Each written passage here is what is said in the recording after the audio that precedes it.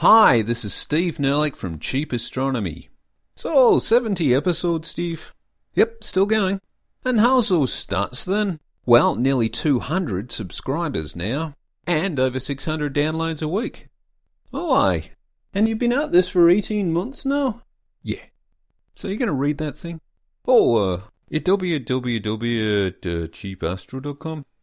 And this is How to Build a Solar System.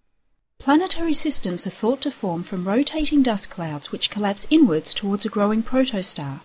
Like ice skaters pulling their arms in, the cloud spins faster, and its angular momentum reorganizes the cloud into a flat accretion disk. Most of the rotating dust cloud's contents just provides mass to build the star, but a scant remainder is available to form a protoplanetary disk. However, while planets can obviously form out of a protoplanetary accretion disk, the physics of exactly how it happens remains a bit of a puzzle for astrophysicists.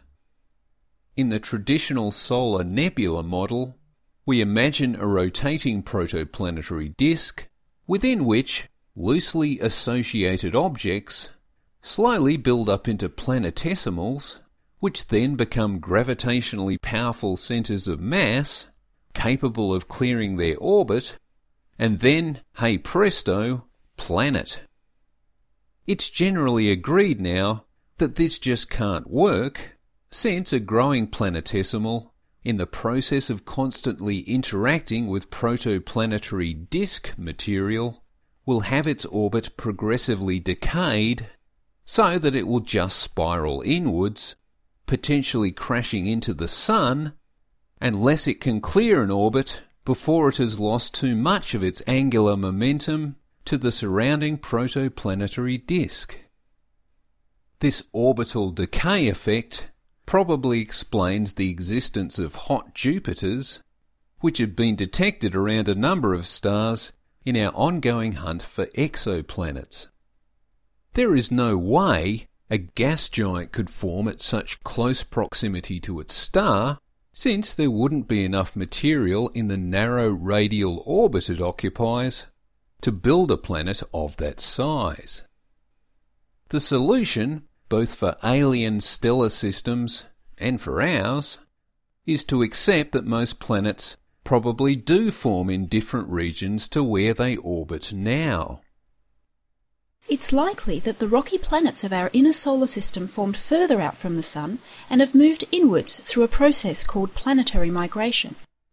It's theorized that in a dusty protoplanetary disk, small boulder-sized objects are likely to herd together behind a lead boulder, which creates a kind of slipstream through the dust and gas of the protoplanetary disk, so that other boulders, also falling towards the Sun in decaying orbits, tend to fall in behind that first boulder, and since the first boulder is the one experiencing the most friction, the other boulders tend to catch up with it, forming a tightly packed conglomerate and ultimately a single object, if enough mass is gathered together through this process to compress it all together by self-gravity.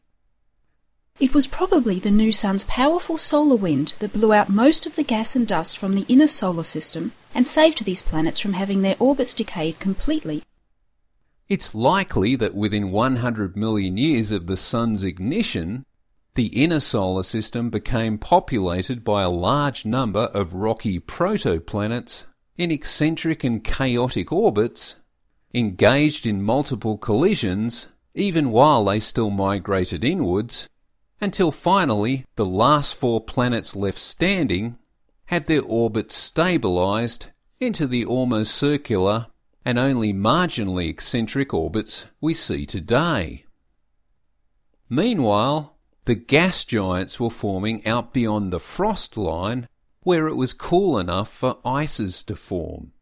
Since water, methane and CO2 were a lot more abundant in the protoplanetary disk than iron, nickel or silicon, icy planetary cores could grow fast and grow big, reaching a scale where their gravity was powerful enough to hold on to the hydrogen and helium that were also present in abundance in the protoplanetary disk.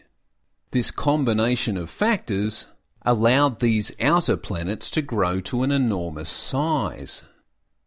Jupiter probably began forming within only 3 million years of solar ignition, clearing its orbit relatively quickly, which then stopped it from migrating further inward.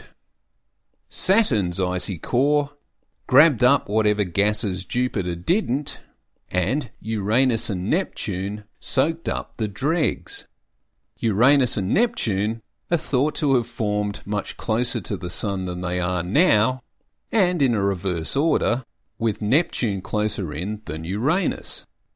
It is thought that around 500 million years after solar ignition, something remarkable happened.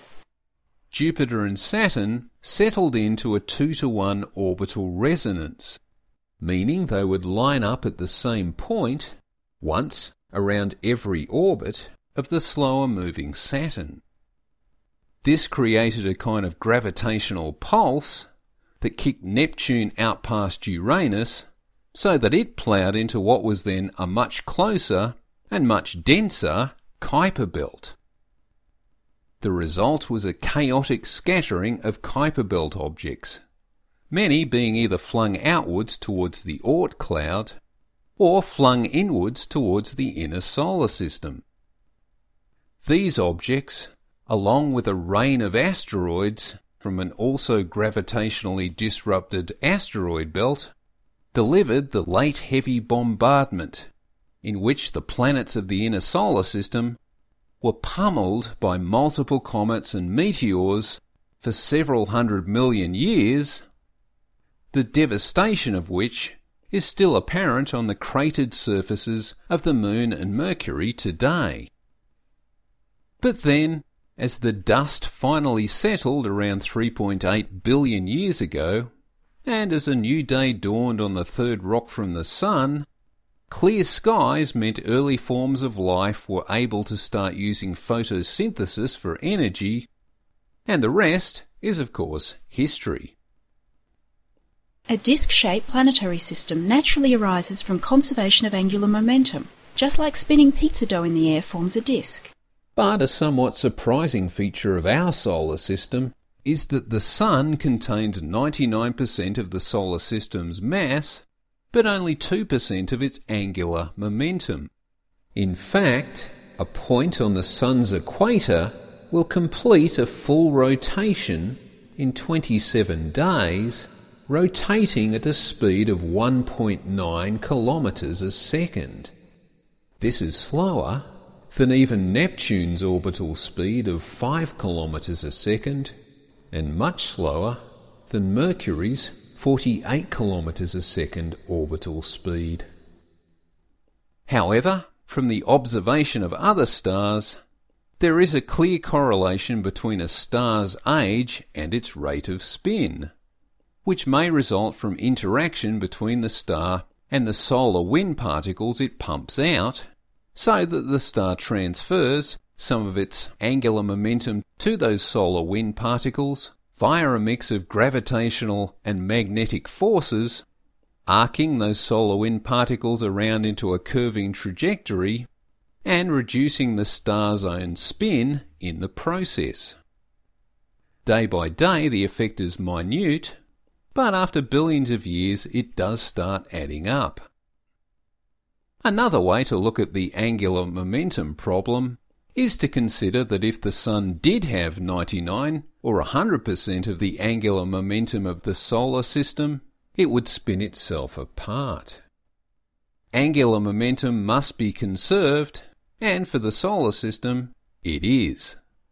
It has to start off as a spinning accretion disk, and the only way a central star can form is by giving up its angular momentum to the disk, just like a spinning ice skater can spread his or her arms out wide to slow down. Thanks for listening. This is Steve Nerlich from Cheap Astronomy, www.cheapastro.com. Cheap Astronomy offers an educational website where we can even do podcasts on ice. No ads, no profit, just good science. And thanks to Julia for the reading.